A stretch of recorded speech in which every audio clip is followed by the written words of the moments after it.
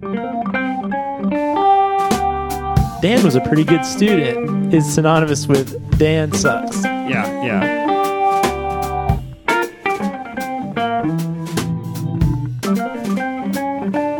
Welcome to Hello PhD, a podcast for scientists and the people who love them.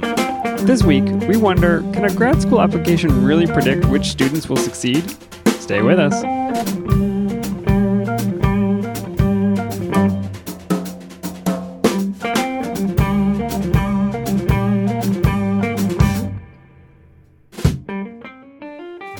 And we're back. This is Hello PhD, episode 65. I'm Joshua Hall. I'm Daniel Arneman. And we'll discuss the human side of science and life in the lab. Hey, Dan.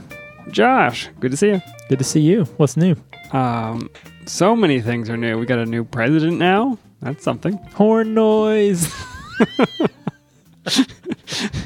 Great sound effects. So I've been told. We need a Foley artist. Let's try to keep this apolitical. Yeah, speaking of sound effects, I have in my hand something that will make a very distinctive sound. Would you like to hear it? Let's hear it. Oh, we got a can tonight. Yep. Now, what did you find for us? All right, Dan, I'm super excited about this beer. I think I say that most weeks, but this is actually a special beer for me. This is from Cigar City Brewing in Tampa, Florida. This is the Jai Alai India Pale Ale. Spell it for everybody because it does not look like it's spelled Jai Alai. Yeah, it's not, unless you're from Florida and know this beer already, it's not spelled at all like you think.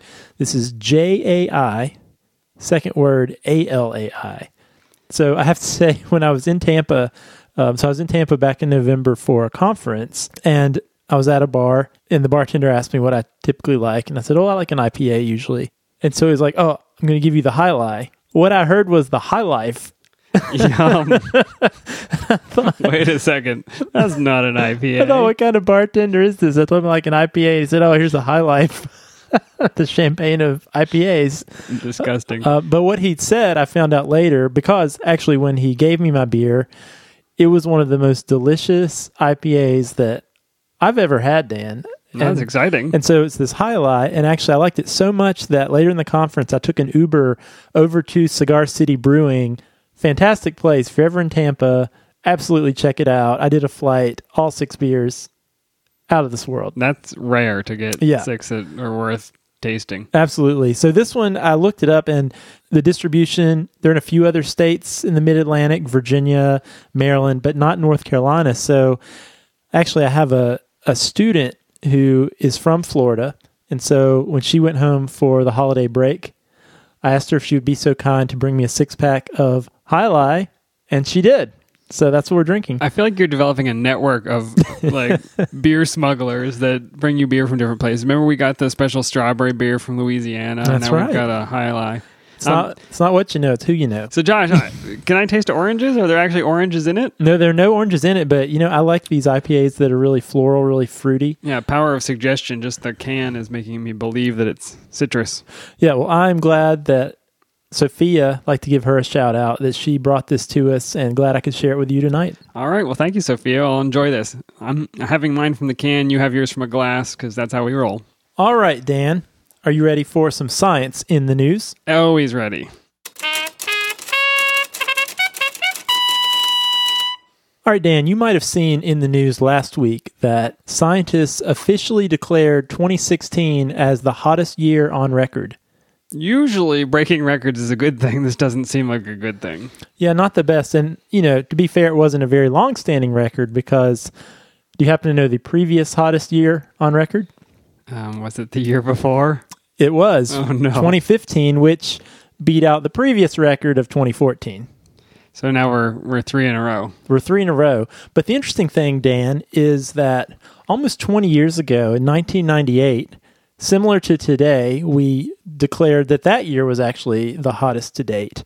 But the interesting thing was, from 1998 throughout most of the early 2000s, this warming trend that scientists had observed seemed to slow down or even stop. And some climate scientists even referred to this as a global warming pause. I don't know if you heard of this at all. I did, yes. And so this confounded scientists a little bit, but to global warming critics and skeptics, this pause that was noted in the early 2000s was really, to them, evidence that global warming either wasn't anything to get worked up about or wasn't really anything that was happening at all. Yeah, the models didn't predict it, and therefore the models must all be wrong, and we're all fine. Let's keep emitting whatever we want to into the atmosphere. Yeah, my new slogan, this is fine.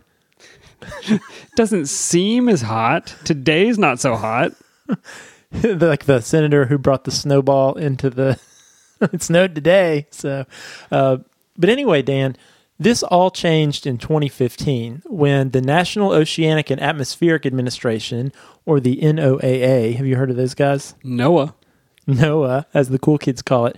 So they published a study in Science, which actually interested me. I guess it makes sense. Government scientists, they're publishing in peer-reviewed journals also. Anybody who can will publish in Science. Right, I guess that's true. No, I don't want to publish in Science. I guess that's true. But in their study in 2015, they demonstrated that ocean surface temperatures, which is a key indicator of overall global temperatures, they found that during the early 2000s, when they previously thought there was this pause, that actually temperatures were likely higher than they originally thought because of flaws in how measurements were taken at the time. Measurements matter. So what was the flaw? Did they figure it out? So it turns out there were several ways that scientists were monitoring ocean temperature. And one of the key ways back in the day... Putting their toe in? Brr! It feels pretty warm to me. One data source were these global ships. And so what they would actually do on these ships is they would draw the ocean water into the engine room, and then they would take its temperature manually there. Okay. Now, if I know anything about engine rooms, is that they have a neutral temperature that is not going to change the... Yeah, so it turns out that this was a widely practiced way of taking ocean temperatures.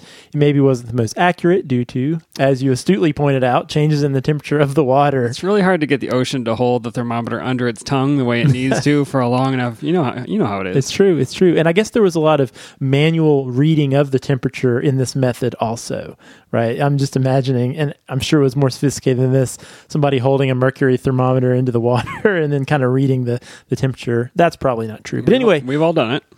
But anyway, that was one way that temperature was taken. So in this 2015 study, what they did was they actually started utilizing temperature sources from these buoys that were floating out in the ocean that were taking temperature directly from the buoy and transmitting it directly to a satellite. So this was a much more precise and much less biased temperature reading. That seems better. And can't they use a satellite to just read the ocean temperature? Yeah, so that's actually one additional way that ocean temperatures can be taken now. And so what they did was they realized there were differences between the temperatures taken with these buoys or satellites and the temperatures that were taken the old way through the manual ships. And so what they did was they realized that what that actually did was made this cold water bias in the temperature. So but in their science paper was they provided an adjustment factor for their data set. So the NOAA actually maintains this big data set that is pretty fundamental in how climate scientists actually view what's going on with the climate. And so when they adjusted their readings, that global warming pause seemed to disappear immediately. So this pause may have just been a measurement error.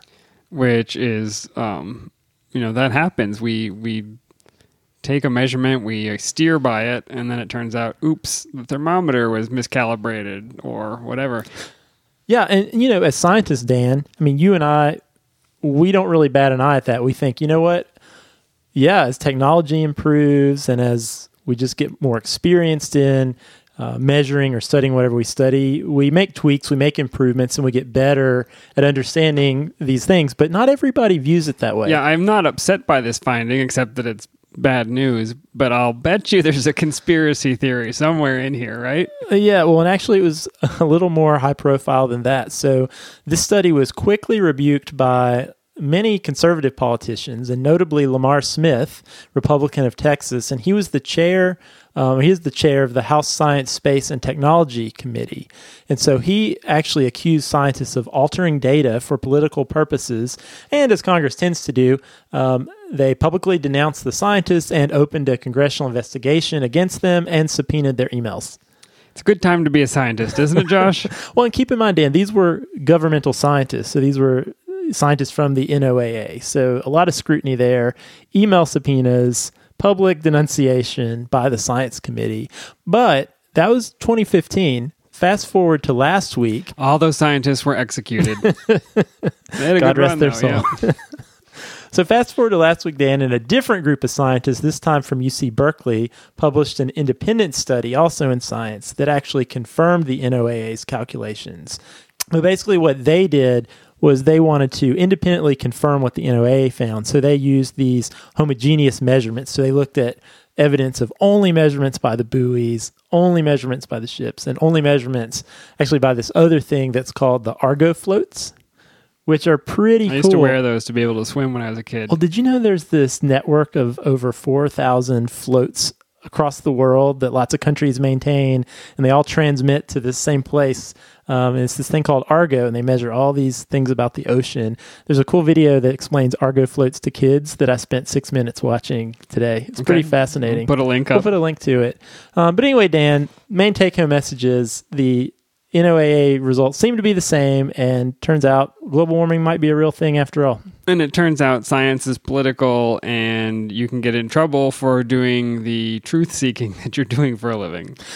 Yeah. Little unfortunate side story inside that story you told me. Yeah, and I was thinking a lot about that this week as I read about this new study and was thinking about just this whole situation.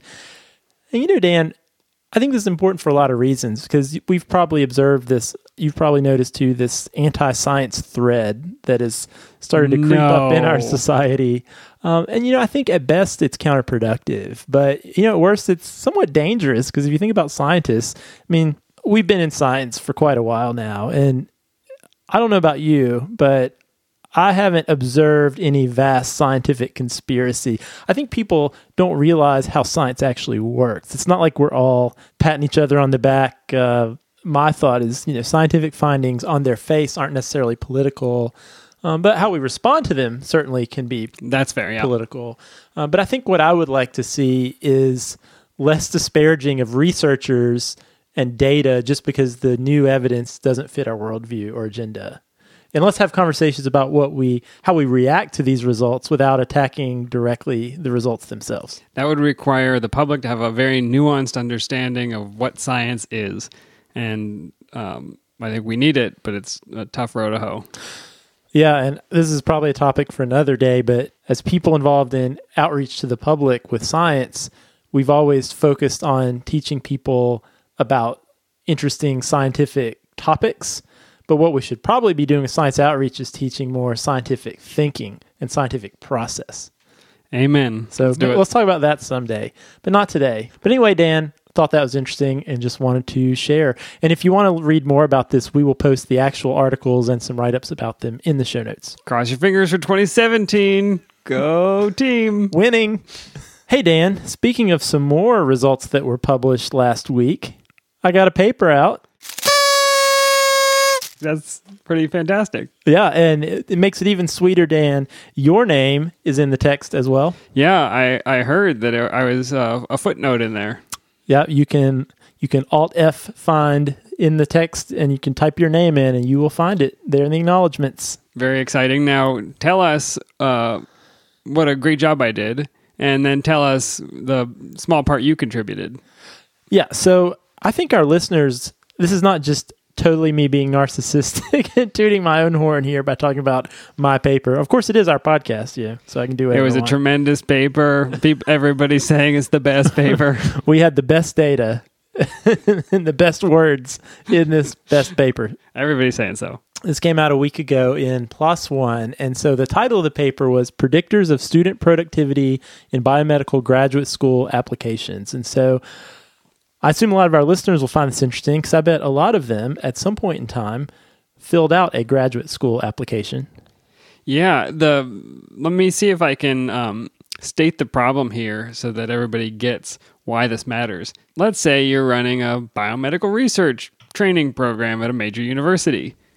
You probably get a bunch of applications from really smart people who are at the top of their game, coming out of college, coming out of industry, coming out of research experiences. and maybe you have 20 positions and you have 100 applications. Certainly you can't look at everybody's, you can't meet them and watch them in the lab. So you have to rely on what they send you in that paper document, or in that, I guess, electronic document, right? Yeah, that's exactly it. Which parts should you look at to find out who the best students are? Who's going to have the best chance of success at doing well in the program and at succeeding in the next steps of their career? Yeah, you're exactly right, Dan. Admissions committees have to make decisions from large numbers of applicants who they think has the most promise based on this application that's made up of GRE scores and GPAs, transcripts, personal statements, letters of recommendation. And, I think this is important, Dan, to back up a little bit. If you think about leadership positions in science, the vast majority of them require a PhD. And so essentially you could think about graduate school and the PhD as being a gatekeeper for moving into these leadership positions. So everyone in those positions at some point had to enter through that gate, meaning that they submitted one of these applications and it was reviewed favorably and they moved on to the next level, right? So conversely, if you're not able to make it past that gate, then you're not going to move on to leadership. So PhD is kind of that. It's the gate. The gate. Yeah. Yeah, and it's such a hard problem to parse because a PhD training program is not the same as your undergraduate research. I bet you I could look at your GPA and look at how you did in high school and find out how well you'll do taking classes and taking tests. But it's not just that. It's also how are you going to do research, which is a totally new experience that I don't have a great number to put on. How are you going to interact with people in your lab, with your PI? Are you going to have enough emotional and friend support to get through the really tough times? Are you going to have the ability to write so that you can actually publish your work? I mean, there's no quick answer to this, and there may not even be previous experience that I can just check a box and say, yep, Josh will be great at this. Yeah, you're relying on very limited information to try to fill in a lot of blanks just by looking at these metrics on pieces of paper. And so, Dan, if you think about, as you're talking about things that are important to learn in grad school, one of the things is to critically analyze everything, to ask questions. And so one thing that we thought was interesting and something I thought a lot about was, we think critically about everything, but if we think about the graduate school application, it's remained largely unchanged from when we applied and even before that. So for decades, admissions committees have been looking at the same criteria for the most part to choose which students come into their program. And there's been very little effort to actually assess what are the things that we're looking for and we're asking for in these graduate applications. Do they actually predict the things we want to predict? Do they actually predict who's going to do well in graduate school? And so, another thing that was interesting to me, Dan, I mentioned on the show, I work a lot with students who are interested in going to graduate school. And one thing I observed was, I would see students who were doing awesome in the lab. They really had what it takes to go to grad school, but maybe their GRE scores were below like what an average score would be for a certain school. And I found that those students had a harder time getting into as many programs as maybe a student that I observed who really wasn't as strong in the lab, but they had the test scores and the GPA, and they would get a lot more acceptances. And I thought, well, this is kind of strange.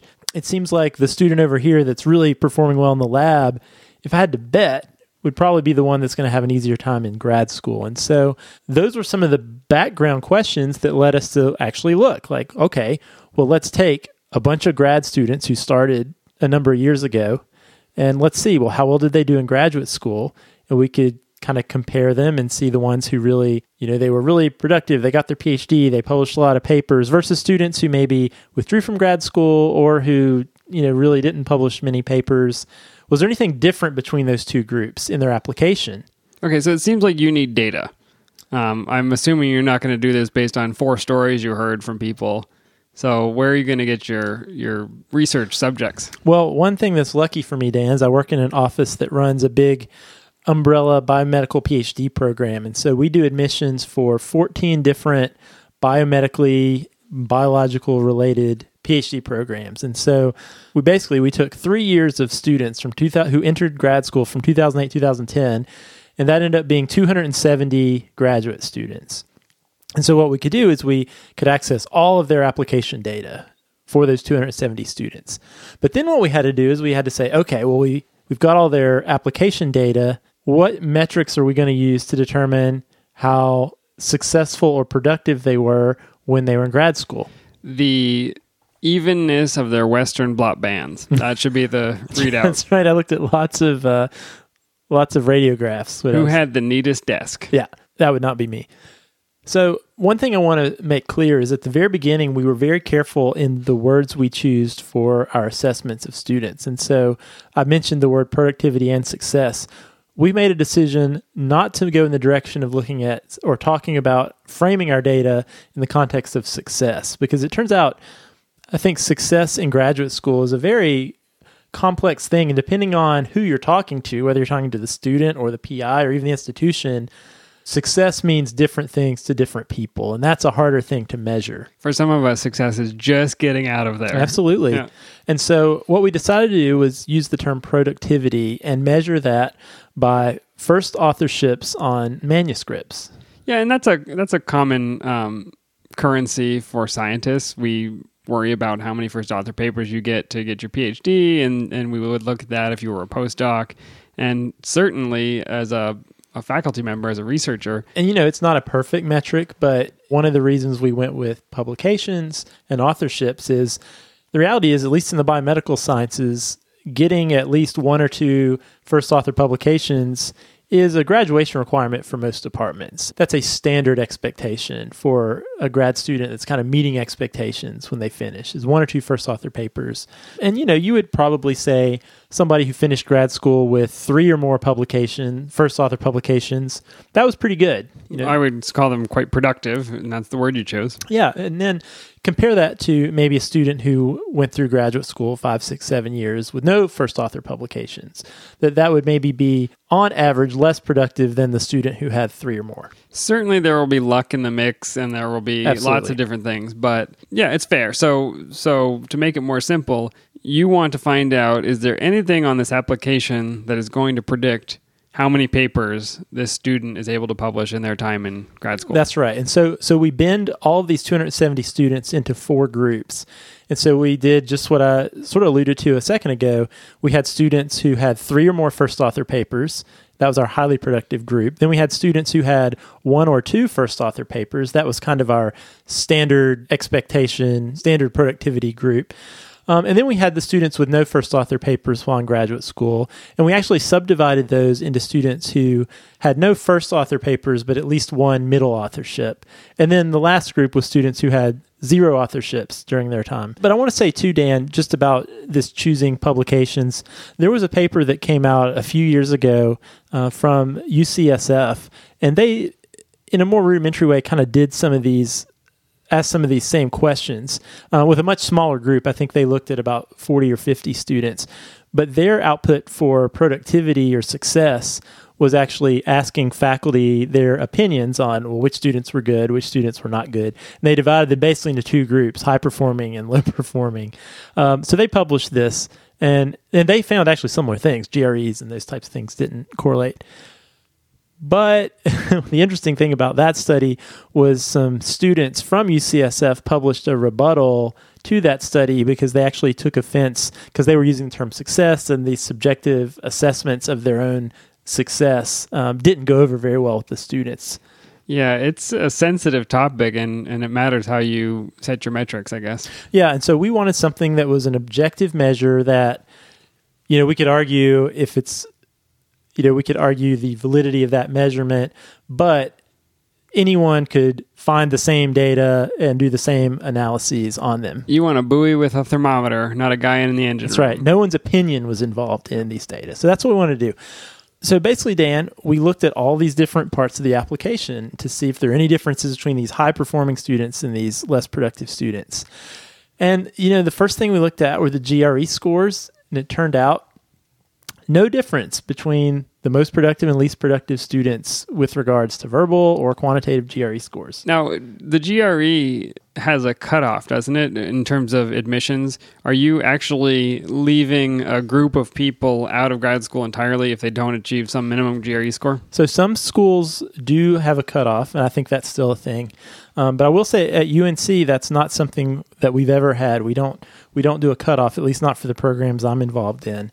And, we had a number of students with below average GRE scores, scores as low as the 20th percentiles and in the 50th percentiles. Okay, so it's not as if you just sliced off the top 25% and then did your assessment where maybe all those people were kind of similar. No, there was a pretty good range of GRE scores, and there were a number of students with really pretty low GRE scores who were very productive in grad school. And interestingly, there were a number of students who had almost perfect test scores that really struggled as graduate students. And so I'll mention too, on the same day our paper was published, we had a sister study by Vanderbilt where they looked specifically at the GRE and found exactly the same thing with their own PhD students, that the GRE was not predictive of any of the things that we're interested in. And they looked beyond just publications, but they looked at success on the prelim exam, they looked at graduation time, they looked at the number of grants and all this stuff. And GRE didn't seem to predict any of those things. Did you hear that, students? More evidence that you wasted $200 or whatever it costs now. I have no idea. It's $200 to end up. Yeah. And so go demand your money back. Yeah, I guess so. So anyway, that was, maybe not surprising. I think just added to the mounting evidence that the GRE is maybe not the best metric for graduate admissions, at least not for scientific research PhD programs. You can buy a lot of things with $200. I'm sorry I'm a little bit stuck on this, but if it's not actually going to help anybody predict your success, A, it's a lot of stress. Yeah. And B, it's a lot of money. And the crazy thing about the GRE is and it is $200 actually to register now, but you have to pay $27 per school that you send it to. I can't imagine that the transmission of electrons is a $27. That always makes me think of, back in the day when text messages used to cost like 25 cents each, and it was like how many bits of data would a text message be? Yeah, it's insane. And the cost of 25 cents for each message, totally exorbitant. I think this is in the same ballpark as that. So anyway, we also looked at GPAs, and we actually found the same thing. GPAs, zero difference among our productivity groups with regard to GPA. I mean, the GPA, you can see it being a little bit harder to use as a predictor because every school is grading differently, every class is grading differently. Some universities have documented grade inflation, some haven't.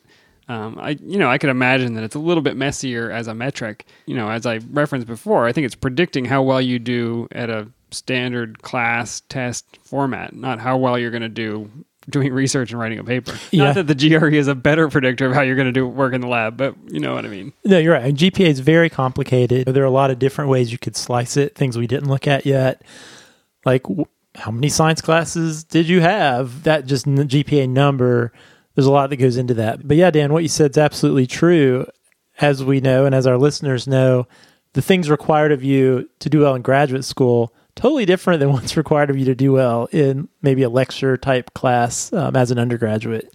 So my next guess is that the real thing that matters is experience, right? So it's not how well you did on your classes and taking tests. It's, did you actually spend time in a lab as an undergraduate or in a post-bac research program? And did you develop some of the skills and actually test your love of science? And maybe that's a better predictor of how well you're going to do. So the answer to that is yes and no. So I love that answer. Very clear. So one of the things we looked at, actually this was surprising, Dan, because I totally expected that to be the case as well. So the next thing we looked at was actually, let's tally up the amount of research experience that students had before they started grad school. Time-based, like total number of years? Total number, yeah. So we actually did it by months.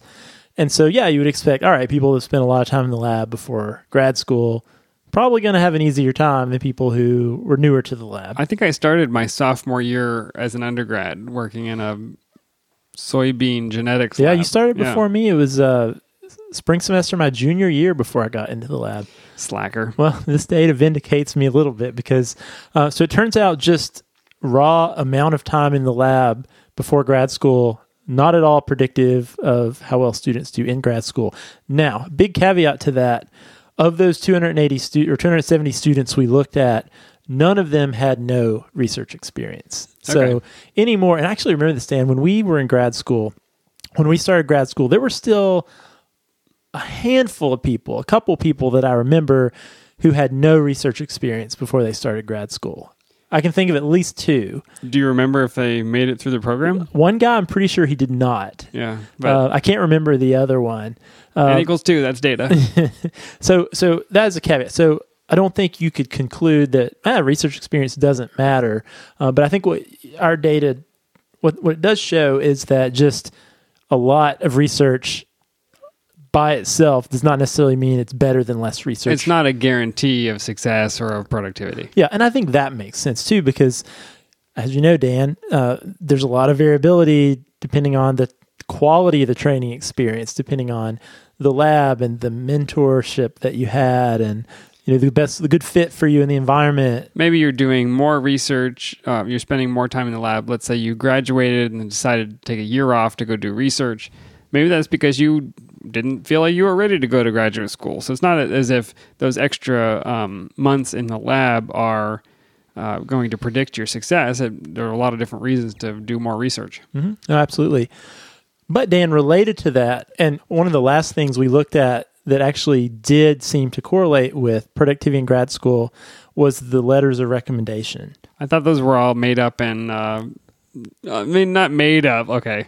But don't people usually write very positive, glowing things, and it always sounds like you're the best student ever? They absolutely do. It's very rare to read a negative letter. And I read a lot of... if you do, it's a red flag, right? Oh, a negative letter would be very big red flag because it's so rare.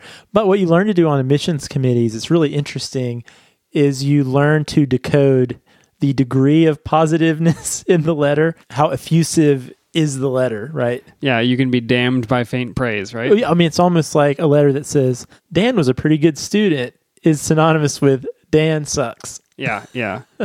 So anyway, but what we did, because we didn't get so sophisticated as doing text mining or anything like that, you may or may not know this, but when recommenders submit letters of recommendation, most places, in addition, there's some sort of rating scale, like a Likert scale type rating system. Yeah, 1 through 10 or 1 through 6. Exactly. Or I strongly disagree. Exactly. So for our applications, there was this 1 to 5 scale that was like, how great is this student? Where 5 is exceptional all the way to 1. The greatest. Exactly. And so what we decided to do, this is actually one of the last things, because I thought it was so unlikely that this would show anything that I almost didn't do it. It is the most subjective. I mean, it's not a... I mean, it is. And it's such a rough scale. It's like this 5-point scale. And I also knew it's a little bit, even though it's just 5-point scale, even within that, it's a little bit of a compressed scale because it's very unusual. I don't know if I've ever seen a 1, right? 1 being the worst score. Very few 2s. So really 3, 4, 5s, that's where the majority of the numbers lay. So if you think about 3 letters, you're dealing with an average of 3 numbers, most of which are 3, 4, 5. And can that really distribute these 270 applicants? But it turns out the students who had, and very clearly, the students who had the highest recommender scores really were publishing more papers on average than the students who maybe had 1 excellent and 2 very goods or 3 very goods compared to 3 excellents. And I think what that might mean is, and I've written some letters too, is, you're going to write a very supportive letter. But when you're faced with this 5-point scale, you probably are going to reserve that top rating for a student you really do feel like is a top student. And not a top student based on GRE scores or GPA. In a lot of cases, you may not know. You don't know or care, but how well you have observed them actually functioning as a researcher in your lab. Is there a difference in who writes these letters and who fills out these forms? Can I get my barber to fill one out, my wife to fill one out? Or is it, is it only research advisors, or could it be your humanities professor? Yeah, that's a good question. I mean, you could ask those people, but most admissions committees, most of the time there are instructions in the application that these should be letters from individuals who know your professional work, know your research work. So the majority of these are people who have observed you in a lab setting. Now, if an individual's had maybe less than 3 lab experiences, it might be one or two lab recommenders, and then maybe someone who's like a professor in the department or something like that. The sales rep for the guy who drops out with the pipette tips. Yeah. He loves me. Yeah. But actually, we did that too. We made note of letters that were actually from direct research advisors, and it was the same thing. Okay, well, that's helpful. Kind of the last little piece of data that I found interesting is one feature of graduate admissions that I thought was going to be really useful for figuring out who was most likely to succeed in graduate school were these in-person interview scores. So you remember, Dan, when you applied to grad school, there's the application part, but then if you're lucky, you get your in-person interview. They fly you out. You spend all day going around meeting with faculty. You remember this? Of course I remembered. It was my best time in graduate school. That's true. It was all downhill from there. So anyway, what happens is when you go around talking to these 5 or 6 faculty, it seems like chit-chat and a laid-back good time, but actually they're rating you as well. They're giving a 1 to 5 scale, writing some comments on what they thought about you. Those get averaged together, and that goes to the admissions committee. So our thinking was, well, 5 of our faculty are talking to a person. You would think they could do a pretty good job of sussing out someone's potential from those meetings. Not so much, it turns out. Yeah, I probably would not have predicted that result, but now that I'm thinking about it, it's probably a measure of your ability to BS, right? If I can show up and be charming and get you to talk about your research, but not really reveal a lot about myself, which is what I did. Yeah, I could probably fly under the radar, make you think that I'm really smart and that I'm going to be great at this job. Yeah, no, that's absolutely true. And I will say, again, as we kind of move into what are some caveats to this study, one of the caveats is that we only were obviously able to study students who got in to graduate school. And so the students who applied and were rejected, maybe went elsewhere, didn't go at all, maybe they all would have been terrible. And so the admissions process did a great job. We don't know. Is there any way to find those people, or it'd be too much work to get a hold of them? You could. I think it would be hard. So you have the applications and you have the, what you don't have is where they went and who they worked with. Because as I recall, when we were trying to pull data from PubMed, we took the student's name and the PI's name and did a search query to find out how many papers they had written together. It would require some Googling. I mean, I guess it'd be a little trickier if they, after not getting into grad school, assuming maybe they didn't get anywhere, they did something else. Didn't get into grad school in your program. Right. But I'm saying if they happen to do something else entirely, maybe if they didn't get in anywhere. I don't know. It'd be an interesting thing to look at. But, one way I thought about this study was thinking about a controlled experiment. Here we've got this group of almost 300 students swimming in kind of the same pond at UNC. And we do have a range of numbers and metrics. And we have a difference in phenotypes. Students who really highly productive, those who are less productive. Is there any way we can distinguish them based on these metrics over here on their application? It turns out the answer to that, for the most part, is no, with the exception of maybe some of these recommender ratings. You're talking about phenotypes. I got very afraid you were going to try and interbreed these students and try to produce an F1 generation. Oh, that's the next step. I see. I think IRB is going to have a problem. Yeah, with I'm working on my IRB approval for that one. So if you're interested in this study, you can email me. Podcast. I think that violates some kind of ethic. I'm not sure which one. Yeah, and so another big caveat, Dan, I think this is really, really important and maybe an avenue for future research, is our study, the Vanderbilt study, studies like it, have really focused on the student and how features of the student are linked to their own productivity and success. And clearly that is important. But what it ignores is the contribution of the research advisor. And the lab. Right. And the department. As we know very well on this show, because we talk to a lot of people in our own experiences, you could have a really great student with lots of potential who gets in a toxic lab environment and just bails or just falters because it's not an environment conducive to being productive.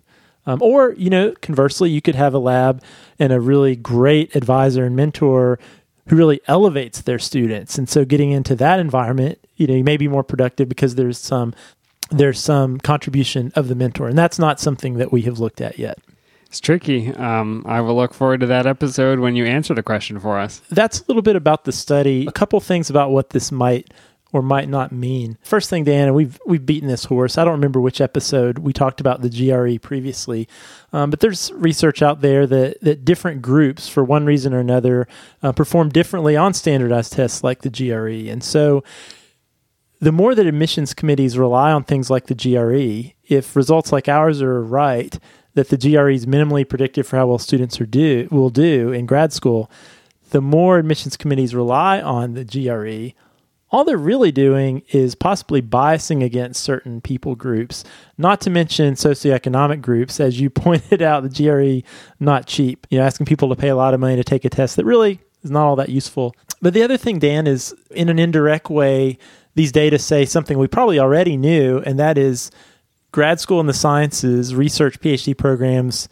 experience seems to matter more than classroom ability. And I think that makes a lot of sense. I think we know doing well in our undergrad coursework did not necessarily prepare us for graduate school. Totally different ball games. Yeah. And then the last thing is, if we think about what we're trying to do with this information, we're really trying to share this broadly with admissions committees across the country. And at UNC, we're using this information to try to change how we do admissions. I could imagine decreasing the influence of the GRE, maybe eliminating the GRE altogether. Save $200, spend it on something else. Well, and wouldn't we rather have our applicants, our future scientists out there spending a little bit more time growing as researchers in the lab than studying their geometry problems and their vocabulary words? Why aren't they good at antonyms? They'll never succeed. So what I want to say is, sometimes when you mention that, like, hey, what if you just eliminated the GRE altogether? There's kind of this instant... Yeah, we're in free fall now. We have nothing to hold on to. You just told me that everything that I was using out of this application is not a good predictor. Well, and so that's the next step too. We're not talking about lowering the bar for admissions, but maybe changing the bar to something more relevant. And so what we should be doing as next steps is, if we determine, hey, some of these factors we've been using on applications aren't all that useful, let's put some effort into thinking about some factors that might be useful. Maybe there are these psychosocial factors like grit, optimism, perseverance, motivation. Maybe some of these things are actually useful and predictive of how well students will do in grad school. And is there any way we can measure these on an application? And just as important, if those things are important for success in the lab, then maybe we could start instituting some training and some development for students in these areas. You have the data on the students that were part of your study, and you were not able to find in their applications predictors of success, but presumably there's some other data about them that may have predicted how many Facebook posts they had. What's the size of their Twitter network? I don't know. Who knows? Who knows, Dan? Like anything else in research, the most interesting questions remain unanswered. But this is an ongoing area of study, and one that we're really looking forward to continuing in the future. So I'll keep you posted. How awesome their pancake recipe is. Hey, I have a great pancake recipe. And you graduated. Look at that. I did. And not to toot my own horn, but I had 3 first author publications. There it is. I think we've discovered it. Pancake recipe deliciousness. Dan, I also wanted to make sure you got your appropriate shout out. Could not have done this study efficiently without Daniel. I was sitting in a coffee shop and I was like, okay, I've got these 270 students and I need to look up their PubMed information on all of them. So, okay, first student, Smith and Jones. Enter 1. And I had this thought, like, I bet a computer could do this a lot faster. I felt so bad for you because you were going to do this one by one, and it was so tedious. You had to click on the next thing and see if these were the same people. So, it was terrible. I don't think the research ever would have been completed. But I actually was sitting there at this coffee shop, and I thought, well, geez, I bet a computer could do this. Who do I know that knows about computers and programming? Daniel. And so I think I sent you a message, and you were gracious enough to share with me your Python skills. And I learned a few things, but you really did the heavy lifting. It wasn't a big effort. It was probably less than 30 You should know that code. For me, it was nothing short of Harry Potter magic that you did. Yeah. Go learn to code, everybody listening. Yeah, so thank you for that. All right, Dan, let's talk about our etymology puzzle of the week. Okay, I'm glad we're here. The clue last week was beware of people infected with this virus. They may fly into a furious rage at the sight of water. Any viruses that cause water anxiety? Water anxiety? I don't know, Dan. A rage? I'm a bacteria guy. I don't know, Dan. Okay. Let me know. Well, this is caused by the rabies virus. Oh, rabies that is makes Latin sense. for madness, rage, and fury. And you're familiar with the idea of a rabid dog? Oh, yeah. And they foam at the mouth, and you shouldn't get near them, and they act unpredictably. What's the sight of water, though? That threw me. Well, so this is what's so cool. You know, I like microbiology because these tiny little, not even living things, this virus has such a clever mechanism to reproduce itself. The rabies virus actually can reproduce in the salivary glands, and so it causes this over-salivation. But if the animal or the person could just swallow and drink a lot of water, then it wouldn't be able to propagate as much when it bit somebody. And so it causes the over-salivation, and then it also is able to sort of shut down the swallowing reflex. So at the sight of water, people will report this clenching in their throats, and it causes them to panic. And so, and the same thing must happen in animals. So it's like the sight of water causes them to go into this rage. So one of the other names for rabies, particularly in humans, is hydrophobia, because you have this reaction to seeing water. That is fascinating. I didn't know that. And I almost want to infect myself with the rabies virus just to experience this, to see if this is real. It is, once you show signs and symptoms, it is fatal. So allow me to say, Hello PhD does not recommend infecting yourself with rabies to find out what hydrophobia feels like. Dan, if you see me wandering the streets during the day looking kind of chill, Don't do it. walking through my yard. All right, well, next week's clue is a follow-on. So these two clues are related. Oh, good. I'll read it for you. This mental illness is marked by the frenzied fear that one is going mad. I'll read it one more time. This mental illness is marked by the frenzied fear that one is going mad. Remember, I'm looking for a scientific word described by the clue, and once you get it, you'll find the literal meaning of that science word as a phrase in the clue itself. If you think you know the answer, email it to puzzle@hellophd.com. I will randomly select a winner from all the correct responses and send the lucky puzzler an Amazon gift card. Excellent, Dan. I will look forward to all the responses flowing in. And you will go try to contract rabies for fun this week. I'm going to do my best.